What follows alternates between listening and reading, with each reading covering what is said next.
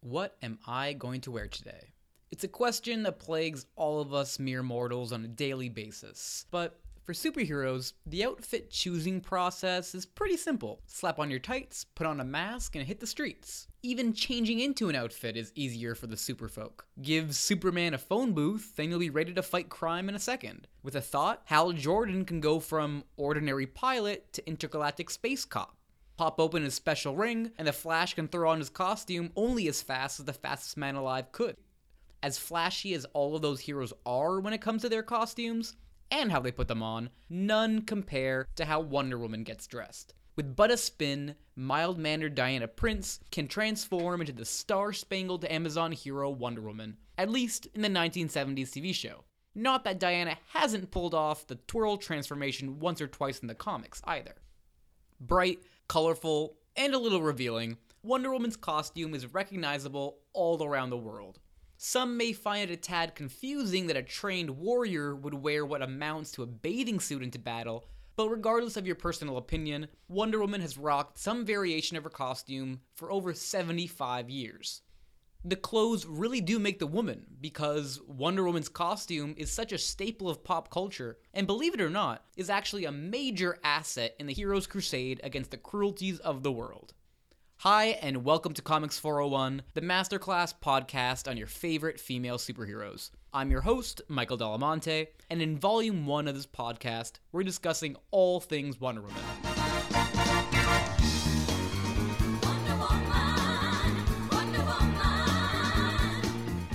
And an analysis of any comic book character would be incomplete without addressing their costume. Like a suit for a lawyer or a badge and potbelly for a cop, a hero's costume is intrinsically linked to their identity as a hero.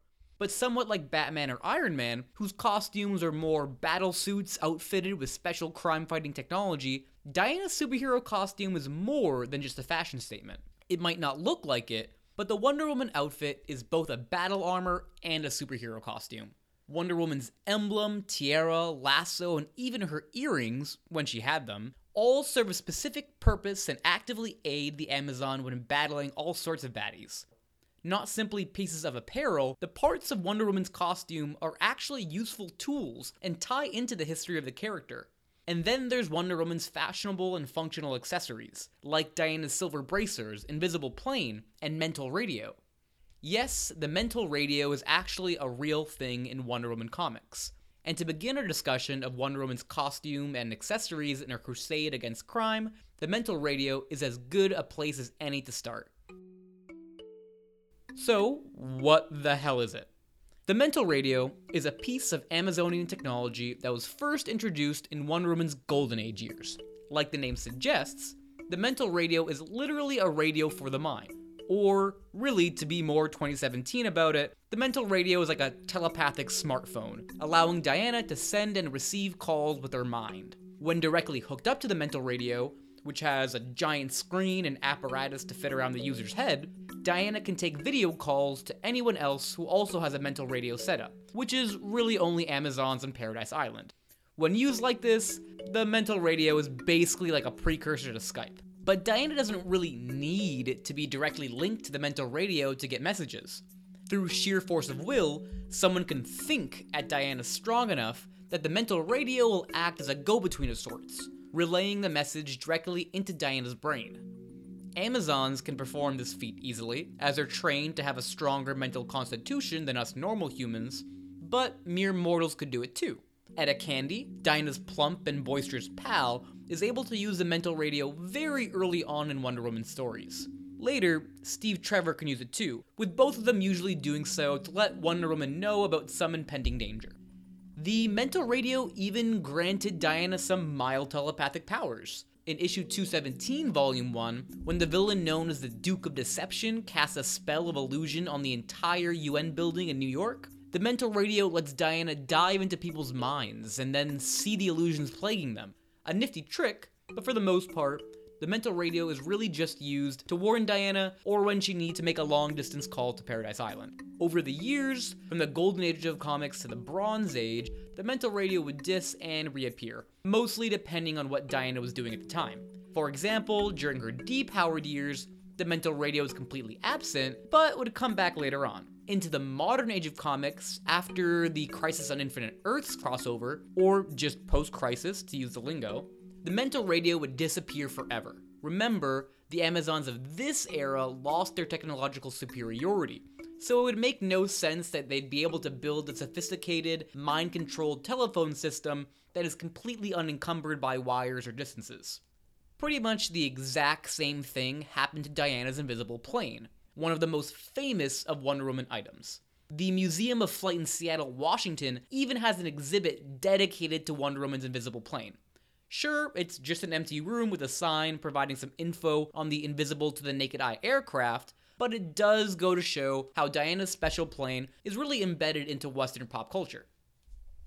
One thing that always baffles people when it comes to the invisible plane is, why would Wonder Woman really need it?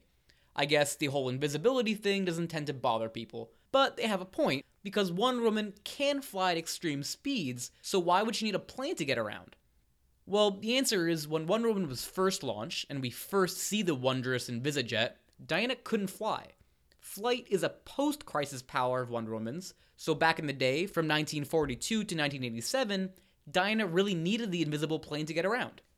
Made of Amazonian, the strongest metal in the world, and completely invisible to the naked eye, and also sophisticated scanners, the invisible plane is among the first items bequeathed to Diana in her journey into man's world when she first becomes Wonder Woman.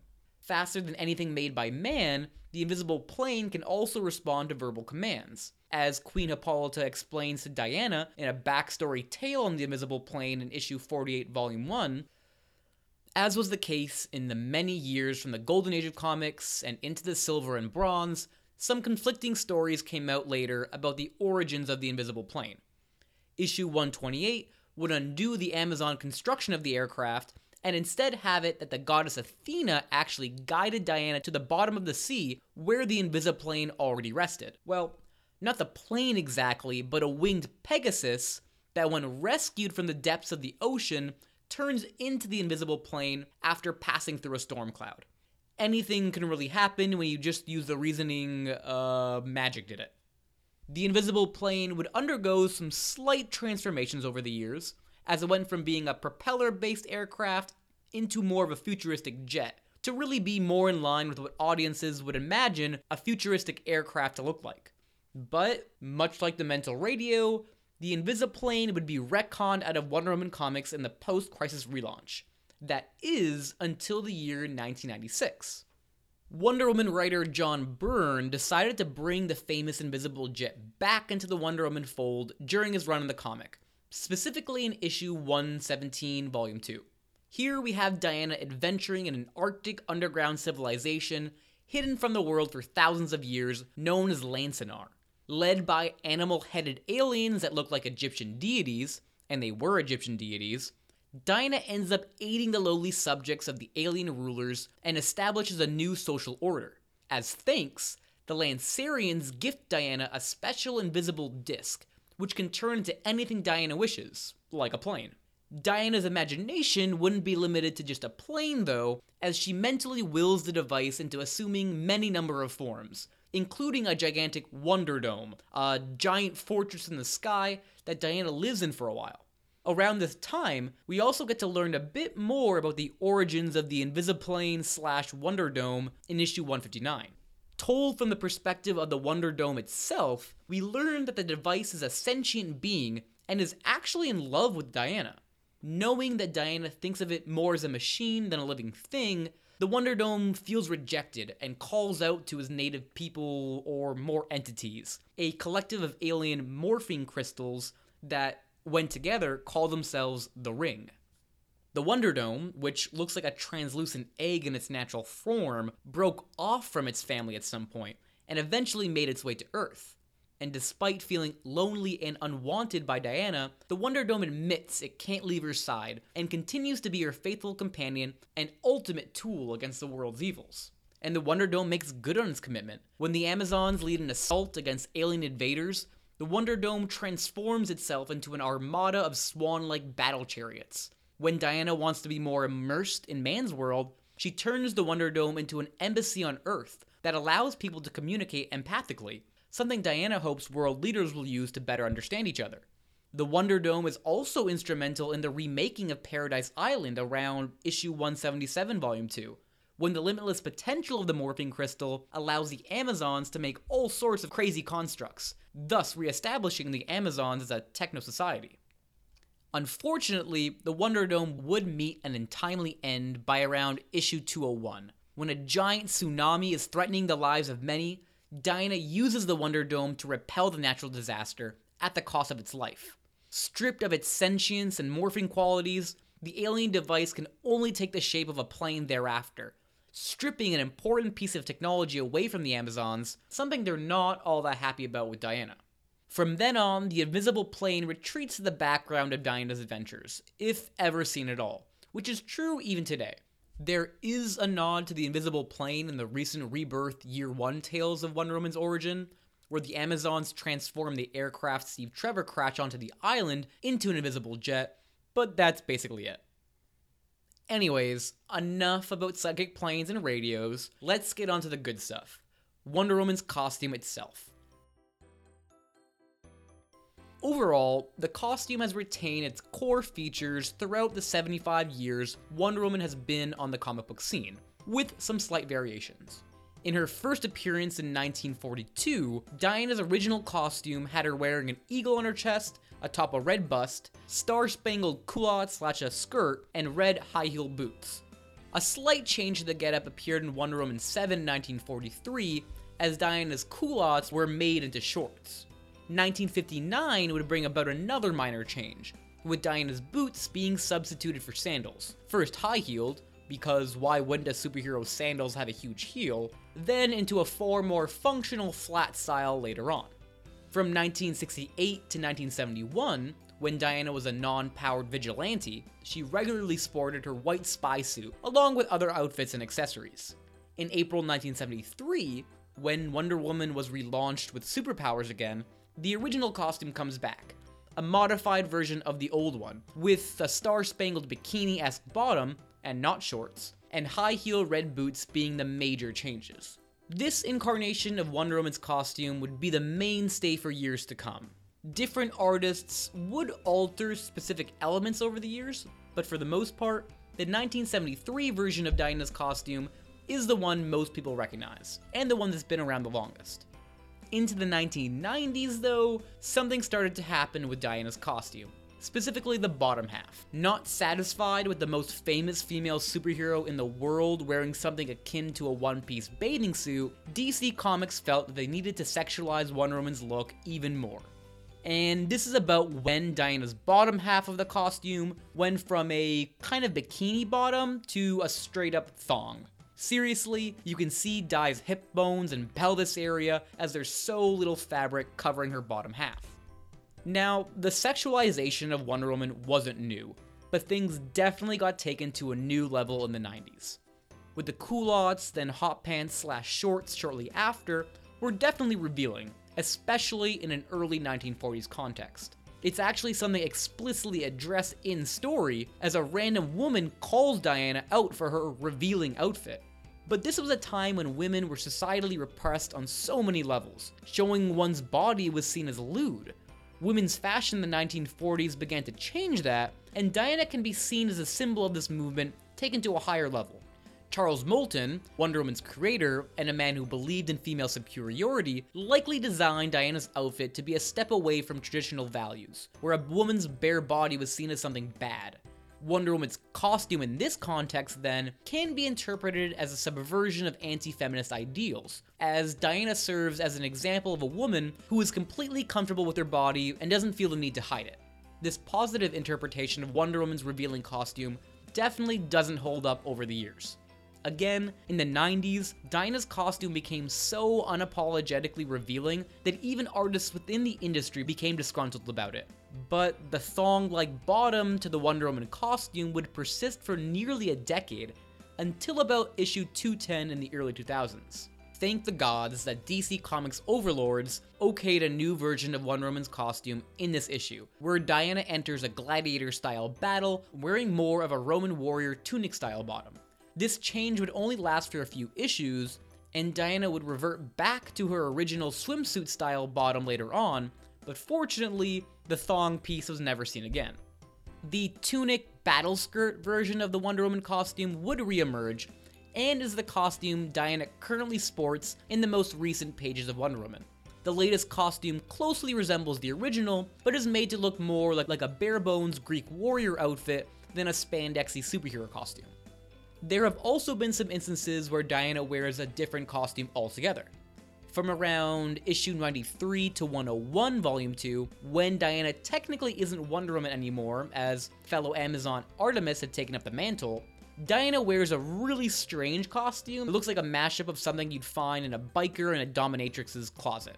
Diana even got pants for a while later on in the Odyssey storyline, which also gave her a biker-esque jacket, much like the costume just mentioned. The pants would be cut right back with the New 52 relaunch, which had Diana effectively wearing her old costume, but with a color palette switch, only for the full-length bottom look to reappear in Wonder Woman 41. This costume looked more like a battle armor than any of Diana's previous costumes, with Diana's now gold arm bracers even sprouting tiny swords. The look was pretty short-lived, as was the run of the husband and wife duo who had created the outfit, which was awful by the way, and Diana took on her classically inspired Rebirth costume not long after. The color scheme and general aesthetic of the Wonder Woman costume remained pretty constant over the years. One aspect that did change a bunch is the emblem found on Diana's chest. Younger fans of Wonder Woman will know this to be the Double W emblem, which is practically the Wonder Woman logo. But originally, Diana's first costumes had her wearing an eagle. Much like the stars in her shorts, her tiara, and even her sandals, there were tiny little mini-stories told throughout mostly the Silver Age that told readers how a particular aspect of Diana's costume came to be. In issue 91, we get the origin of the eagle on Diana's costume, which she received as a trophy of sorts after helping a race of bird people defeat a giant eagle that was snatching them up in a net like butterflies. To give you a better sense of these rather wild tales, which were also major holes in continuity since Diana already had all these features of her outfit when she started fighting crime in issue 1, here's another on the origin of Diana's earrings, specifically found in issue 62, volume 1. When flung out in space by her enemies, Diana breaks off a piece of her tiara and uses her bracelets to smelt special earrings that can produce limitless amounts of oxygen, allowing the Amazon princess to survive her interstellar experience. Talk about functional fashion. To bring it back to that chest emblem, the now infamous Double W symbol actually didn't make its debut until 1982, with its first appearance being in a free Wonder Woman preview, or issue 287B. After publicly foiling the plans of some crooks, Diana is approached by the creators of the Wonder Woman Foundation to ask if she'll wear the special Double W design they created as her new chest emblem.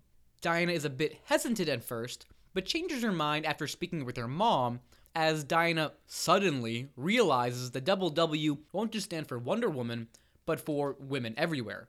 It's a bit of a stretch, to be sure, especially since the eagle to Double W emblem switch is really just a move for better branding for the comic book franchise, but at least they tried to give some reasoning to it. 5 years later, in the post-crisis relaunch of Wonder Woman, the Double W emblem was still a part of the outfit. This time around, though, the emblem isn't some random creation or branding opportunity. As revealed in Wonder Woman Annual 2, it's shown that the emblem was taken directly off of Diana Trevor's bomber jacket, with the symbol itself being from her time with the Women's Auxiliary Faring Squadron. As you may remember from episode 1, Diana Trevor crashed onto Paradise Island years before Diana became Wonder Woman, and her heroic sacrifice in killing demonic entity led to the Amazons memorializing the fallen pilot by basing the design of Diana's costume off of the images found on her coat of arms, which is what the Amazons pretty much called her fighter pilot jacket. The eagle emblem would come back here and there, though, as in issue 101, volume 2, where the eagle supplants the Double W logo. Later on, once Queen Hippolyta becomes Wonder Woman and has adventures of her own, the eagle and the Double W would be used to differentiate between mother and daughter. Queen Hippolyta, wearing a variation of the classic 1942 culottes costume, has an eagle on her chest, whereas Diana sports the Double W. One interesting element to the eagle emblem is its strong invocation of America.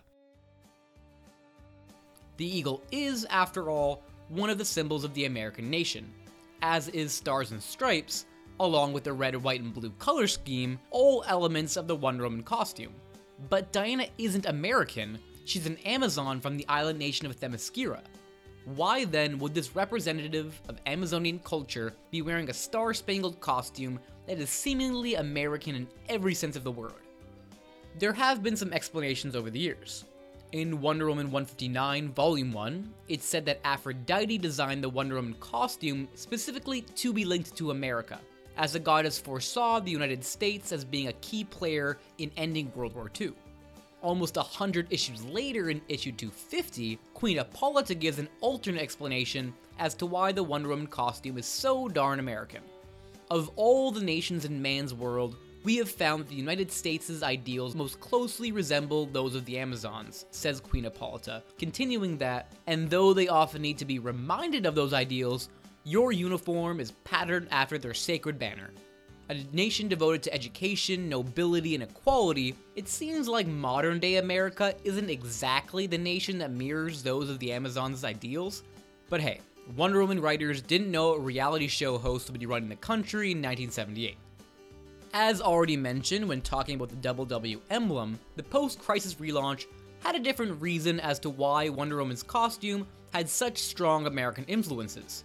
It was based off of Diana Trevor's jacket, which had plenty of patriotic emblems embroidered onto it. Later on, however, an alternate theory is purported as to why Diana's costume is seemingly American.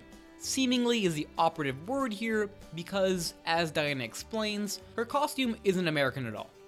Fellow hero and best pal Black Canary point blank asks Diana why she basically wears the American flag on her booty, to which Diana smartly replies that it is so American to think that only one culture can have eagles, stars, and stripes as their symbols. Diana goes on to say that Betsy Ross actually got the idea of the American flag from the Amazons. So Diana isn't wearing the symbols of another nation, in fact it's quite the opposite. How is this even possible? How could Betsy Ross have seen Amazonian symbols, given that Themyscira was magically hidden from man's world until Diana's heroic debut? Well, it does fit into Wonder Woman mythos, when you remember the Send Forth ritual. This is where children caught in stormy seas are brought to Paradise Island for safekeeping, blessed with Amazon ingenuity, then are returned to man's world, as happened with Julia Capitolis when she was a young girl, and the same could have happened to Betsy Ross. It does seem like a major coincidence, though, that the Amazons would just so happen to have cultural imagery so closely akin to America's. But again, it's not like eagles are a new national symbol, nor are stars. Issue 43, Volume 3 in 2010 actually gives some backstory on what inspired the design of the Wonder Woman costume. Diana, born during a hunter's moon, would wear a crimson color just like the red celestial body. And looking to the stars, specifically the constellation of Cassiopeia, is where Queen Hippolyta got the W idea and the white on blue coloring. The eagle breastplate was to represent Athena as her chief deity, and eagles are definitely a symbol of power in Greek myth, so it's not that huge of a stretch.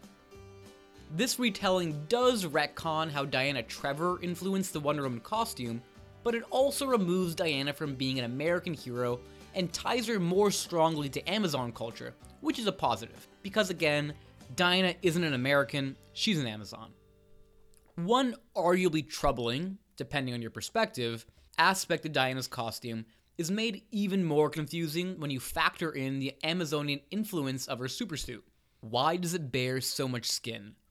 Surely a race of warriors would know better than to design a battle armor that actually protects its wearer and doesn't leave a human's most vulnerable parts open to injury. As already mentioned, the original reason for Diana's skin-full suit could be that Charles Moulton, Wonder Woman's creator, was going against the norms of the time, presenting Diana as a wholly independent and capable woman who was comfortable with her body and unafraid to go against societal norms. But, like we already said, this potentially positive interpretation of Diana's costume was definitely lost over the years, as the character became more overtly sexualized. It's pretty much plain fact that Diana's costume became more and more skin-heavy over the years to please male readers. The majority of comic book readership are straight men, at least that's what's always said, and I do think that trend is changing, which is why female heroes are so overly sexualized. This isn't a problem unique to Wonder Woman, but given her status as one of the first and definitely most famous of all female superheroes, she does set a precedent. Outside of the male gaze, there is one theory regarding the lack of actual clothing to Wonder Woman's costume. Diana, unlike any other Amazon, doesn't need a full coat of armor. She's practically invulnerable as it is, able to burst through mountains and duke it out with gods. With or without her costume, Diana is naturally built to withstand extreme physical stress. Slapping on a bunch of armor would only lessen Diana's abilities, restricting her speed and motion, thus making her less effective in a fight. Going back to the interlude of issue 43, showing the origins of Diana's costume, we get a better reason for why the Wonder Woman costume is lacking in any real protection for its wearer. When the Amazon Palace is designing a rough draft of the Wonder Woman battle armor, she shows Queen Hippolyta a simple costume with a breastplate and a skirt. Queen Hippolyta praises the design, saying that a woman who looks like she wants to fight most definitely will. With this in mind, Diana's rather unthreatening armor was a specific choice by the Queen of the Amazons. And it arguably makes sense.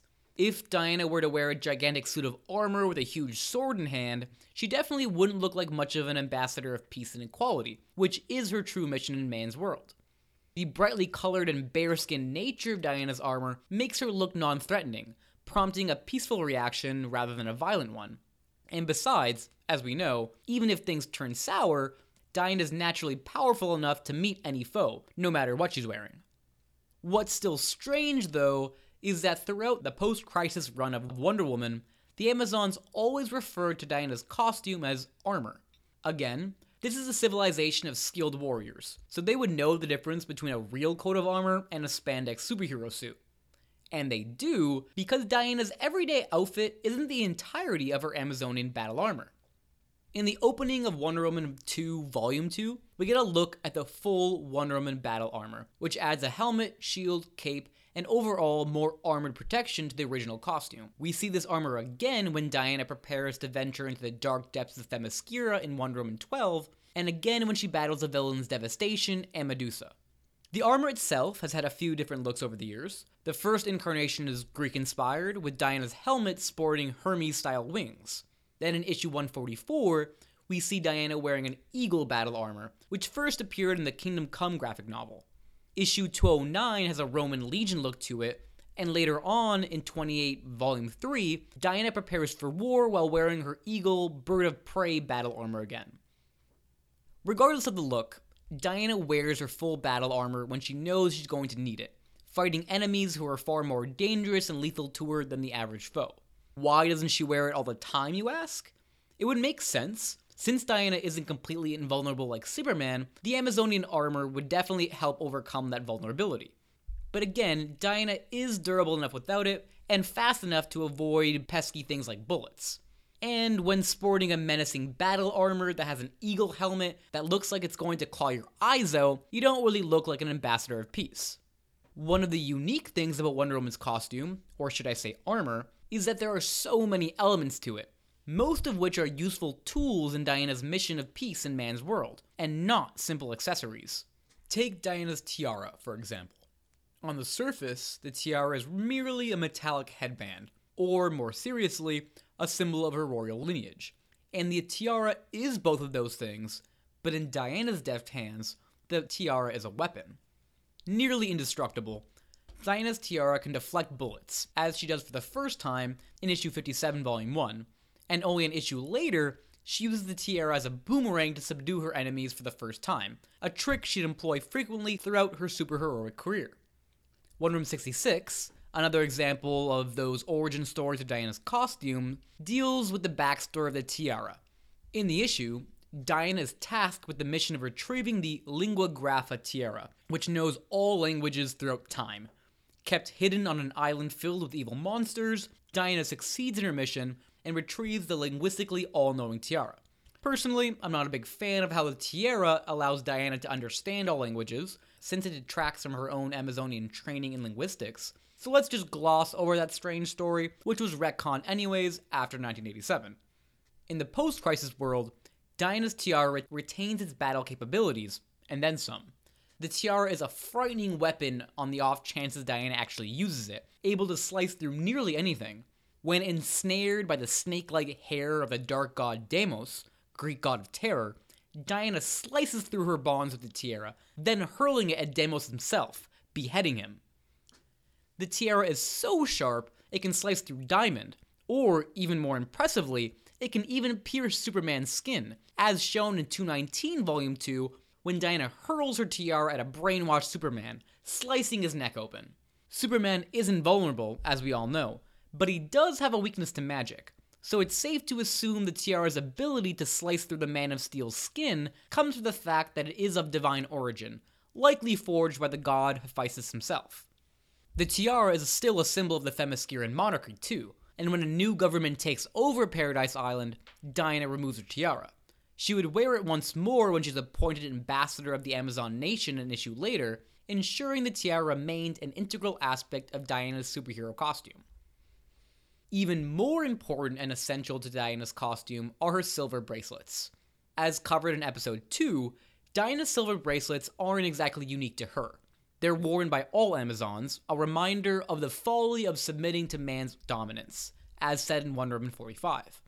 This would be a constant throughout Wonder Woman history, save for a ceremony seen in issue 308 Volume 1 that links the bracelets to a submission to the ancient code of love and order, upheld by the goddess Aphrodite.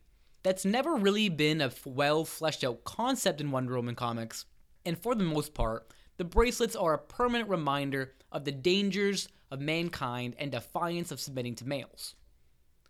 But in the pre-Crisis Wonder Woman universe, the bracelets weren't just symbolic. They also served a functional purpose.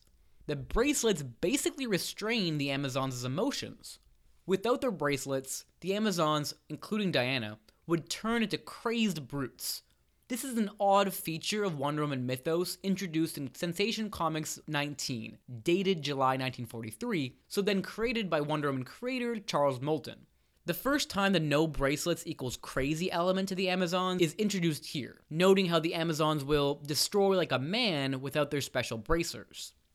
Moulton probably had good intentions when creating this odd aspect of Amazonian civilization.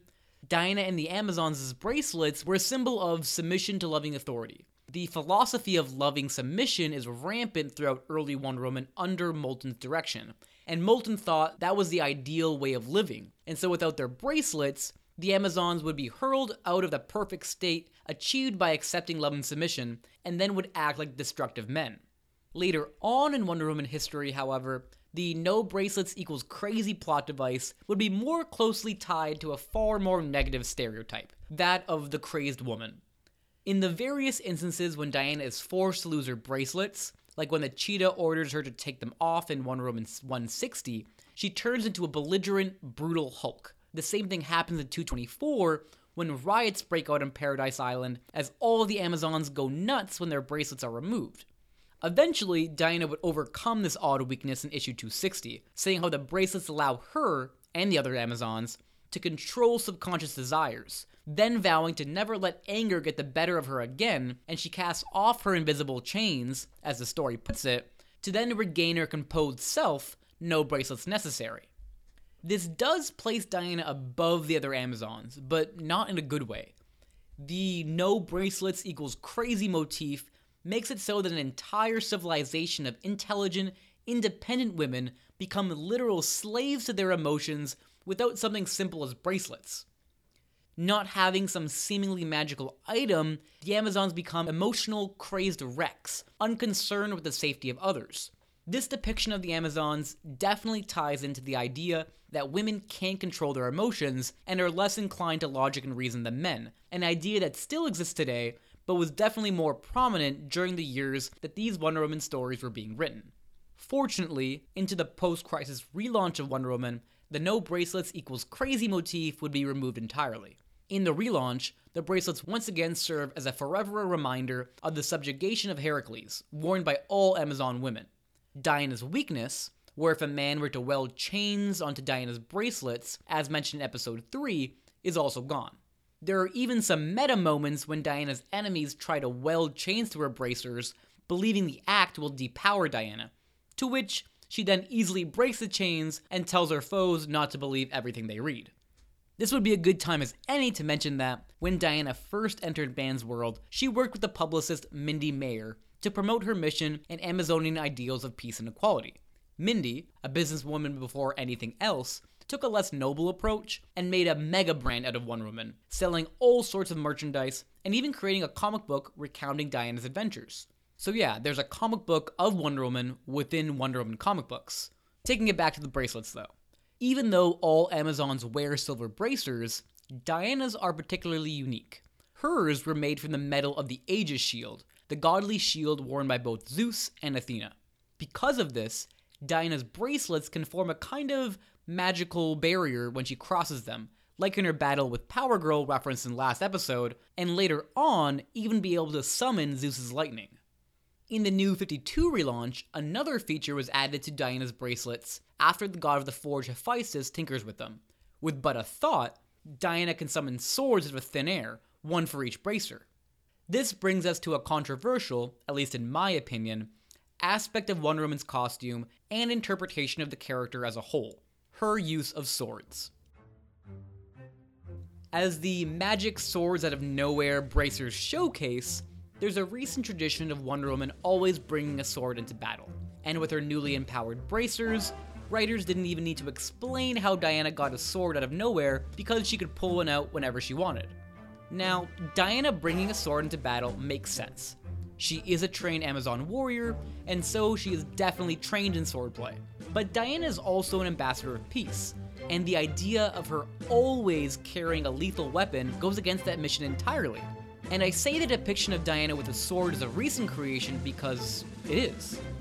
Yes, we do see Diana use a blade when jousting on kangaroos in the contest to become Wonder Woman in issue 1, but that is strictly in a non-lethal setting.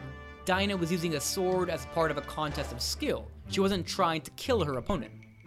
We actually don't see Diana ever bring a sword into battle until issue 253 volume 1, at least as far as I can tell, when Diana leads the Amazons in a battle against an evil being known as the Empress.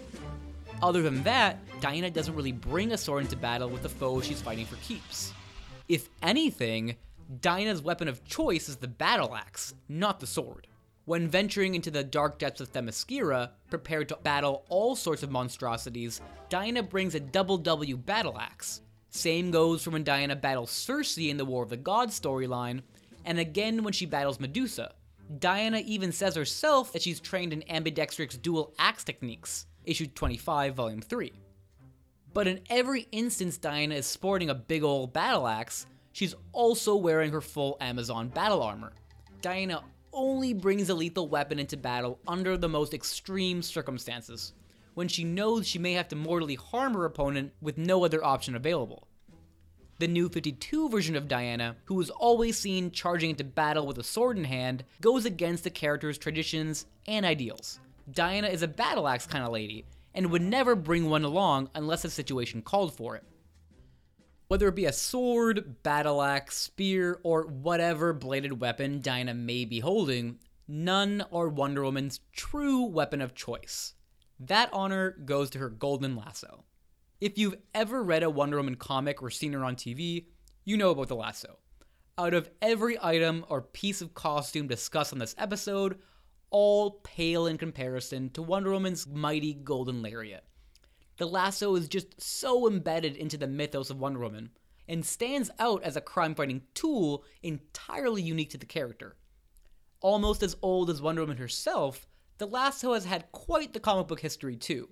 And you know we're going to cover all the most important points right now. Making its debut alongside Diana in Wonder Woman's first appearance, the first origin story of the lasso was actually given in the pages of Sensation Comics 006. No simple rope, Wonder Woman's lasso was fashioned out of the metal made from Queen Hippolyta's golden girdle, a gift from the gods. Queen Hippolyta herself commissions the Amazon smith Metalla, on-the-nose names were a thing in the Golden Age, to create a lasso from the girdle, a direct command from an even higher power, namely Athena and Aphrodite.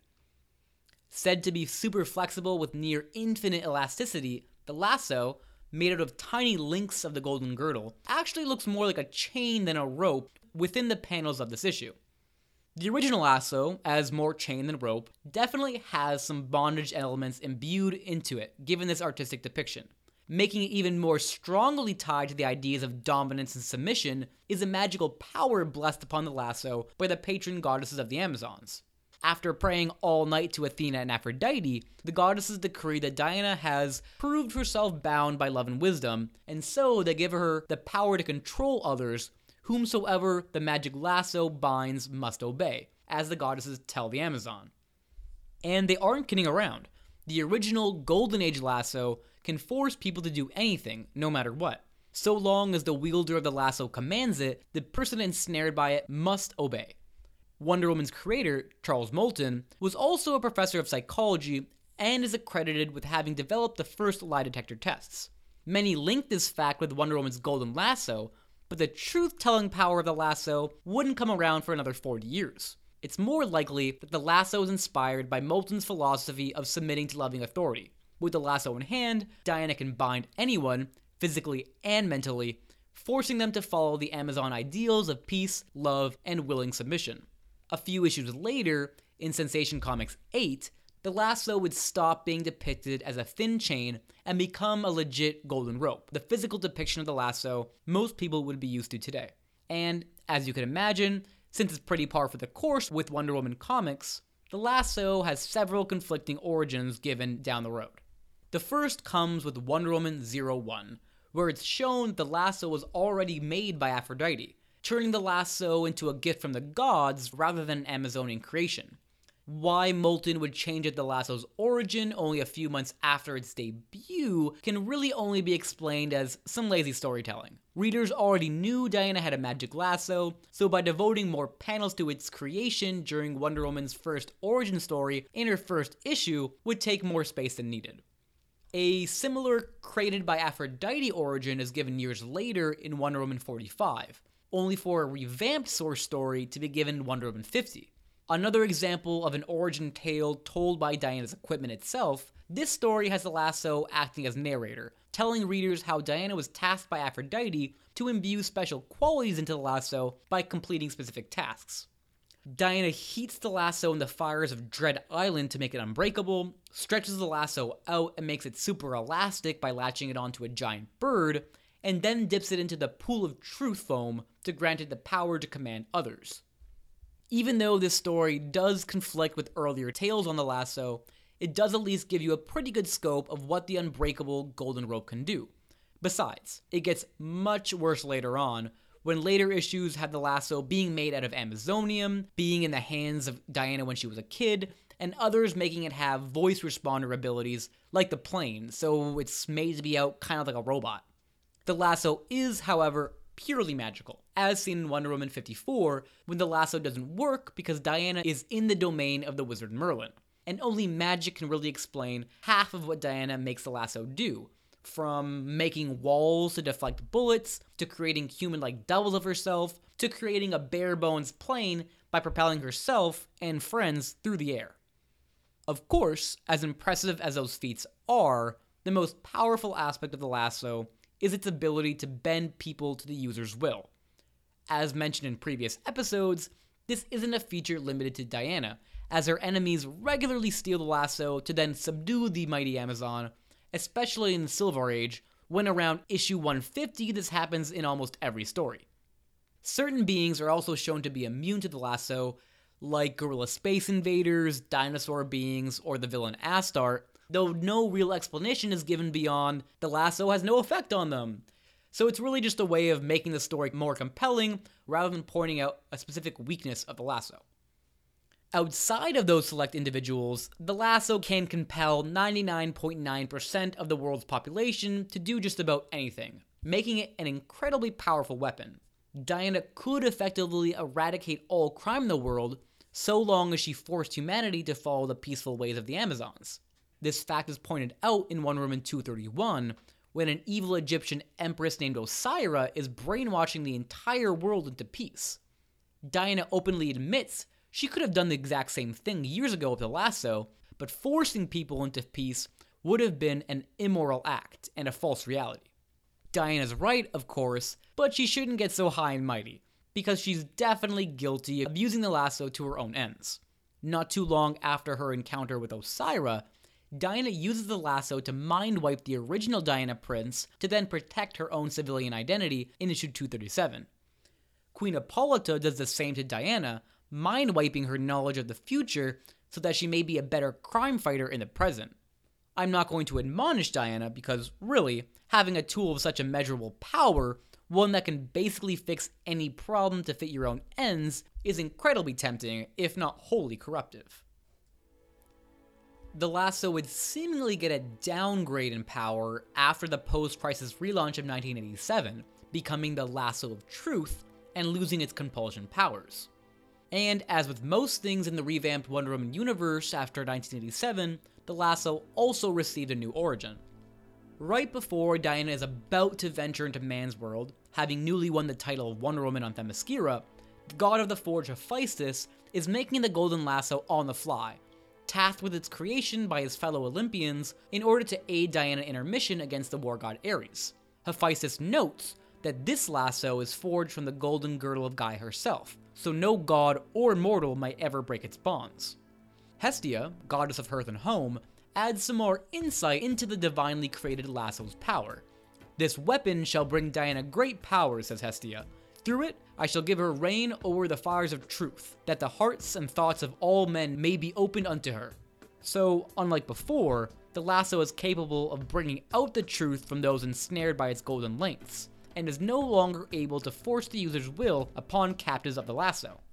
The golden lasso as a lasso of truth is probably what most of you are familiar with, and don't get into your heads that the truth power of the lariat is some sort of downgrade, because if anything, the lasso is even more powerful in this incarnation. We first see the power of the revamped lasso in Wonder Woman 4 Volume 2, where Diana is able to slay the demonic goddess Decay simply by binding the malign entity into the lasso's fiery fibers. Linked to the flames of Hestia, the lasso is said to be a constantly renewing source of life, and is then the antithesis to a creature like Decay, who is an incarnation of death. The same sort of thing happens in Wonder Woman 18, when the lasso acts as a protective circle against the dark magics of Circe. The power of truth integral to the lasso is also a far more powerful feature against evil than you'd really think. It's only with the lasso's ability to force captives to see and understand the truth is Diana able to actually defeat the war god Ares. When ensnared by the golden lariat, Ares can see that his plan to start a massive worldwide conflict is inherently flawed.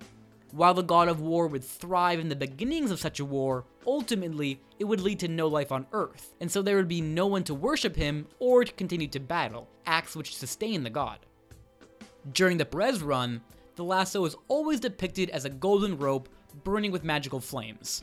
Again, these are the flames of Hestia, which also grants the lasso some limited power over fire, as Diana can literally corral flames like a cowboy at a rodeo. And while the lasso is linked to the goddess Hestia, the gods do tell Diana, and point out to her many times later on, that this is her lasso. Fate would have it that the lasso was always intended to be wielded by Diana, and it can only be used to its highest capacity by her.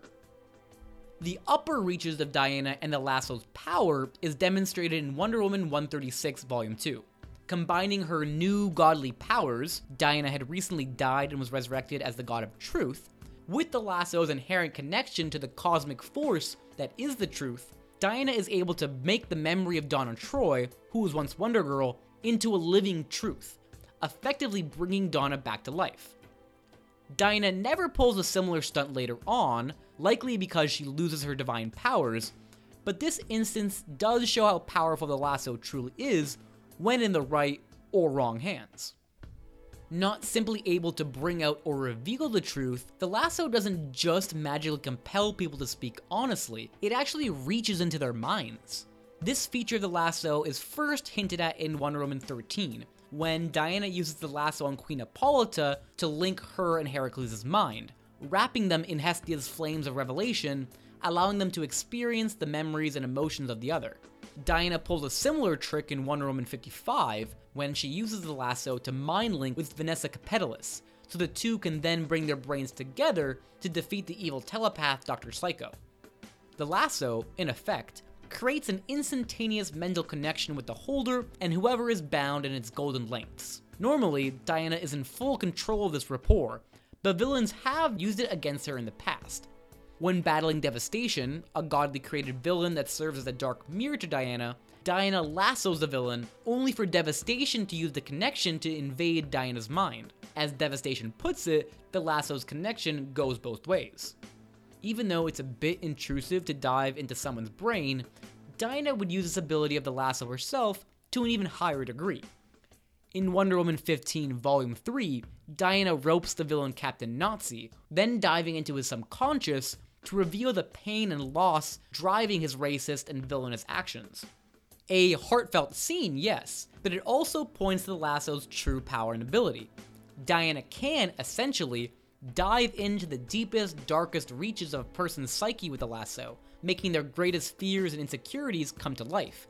Genocide, a powerful villain who is able to knock Diana out and steal the lasso, proves this fact.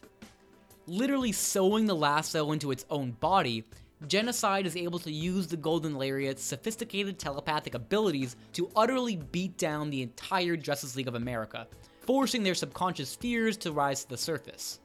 Diana does warn all the heroes not to face this foe, since she is entirely aware of what her lasso can do in the wrong hands. But they don't really listen, to their own detriment. And for those wondering why someone other than Diana can wield the lasso, note that Genocide is actually the body of a deceased Diana from an alternate future brought to life. Yeah, it's a little bit confusing, but the main takeaway is that the lasso is a far more destructive and powerful weapon than you normally think. But the true power of the lasso is never really showcased when it's used on others. Diana actually has the most to gain when the lasso is used on herself. Literally attached to Diana's hip most of the time, the lasso forces Diana to constantly confront the truth.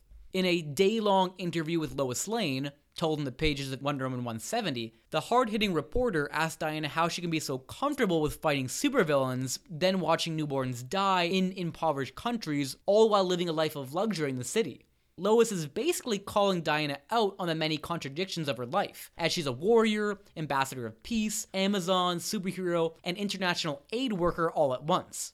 Diana replies that with the lasso in her hands, she can't deny the contradictions of her life and personality, but must always accept them. As uncomfortable as the truth may be, Diana is forced to see it, recognize it, and find harmony in its reality. And because of that, unencumbered by the lies we tell ourselves every day, Diana is made into a better hero, one who understands herself fully and completely. This would be essential to defeating a demonic dragon in the Justice League tale A League of One. In the story, Diana learns that if this dragon were to face the entire Justice League, the League would die, including Superman. Diana cleverly takes out the entire League to protect them, then goes off to face the dragon alone. But the dragon's power is fueled by lies and deceptions. The dragon's fire, then, has no effect on Diana, as she is so utterly honest with herself, setting her apart from the rest of the League, who have secret identities or hidden pasts. Meditating with the lasso, or simply having it in her hands, makes Diana a person devoid of untruths. And in a world where the truth is so hard to come by, where the true motivations of people are never certain, having a hero who is so honest and truthful to herself and others is refreshing. Diana isn't a hero who hides behind a mask or deceptions. She is always under the full light of the truth, a gift the lasso affords her, and is truly the secret power of the Golden Lariat. And that, everyone, brings us to the end of yet another episode of Comics 401. I'm Michael Delamonte. Thank you for listening. We'll be back next week with yet another episode on all things Wonder Woman. But in the meantime, like us on Facebook, follow us on Instagram, and subscribe to us on iTunes for all the most recent updates. Thanks for listening, and see you next time.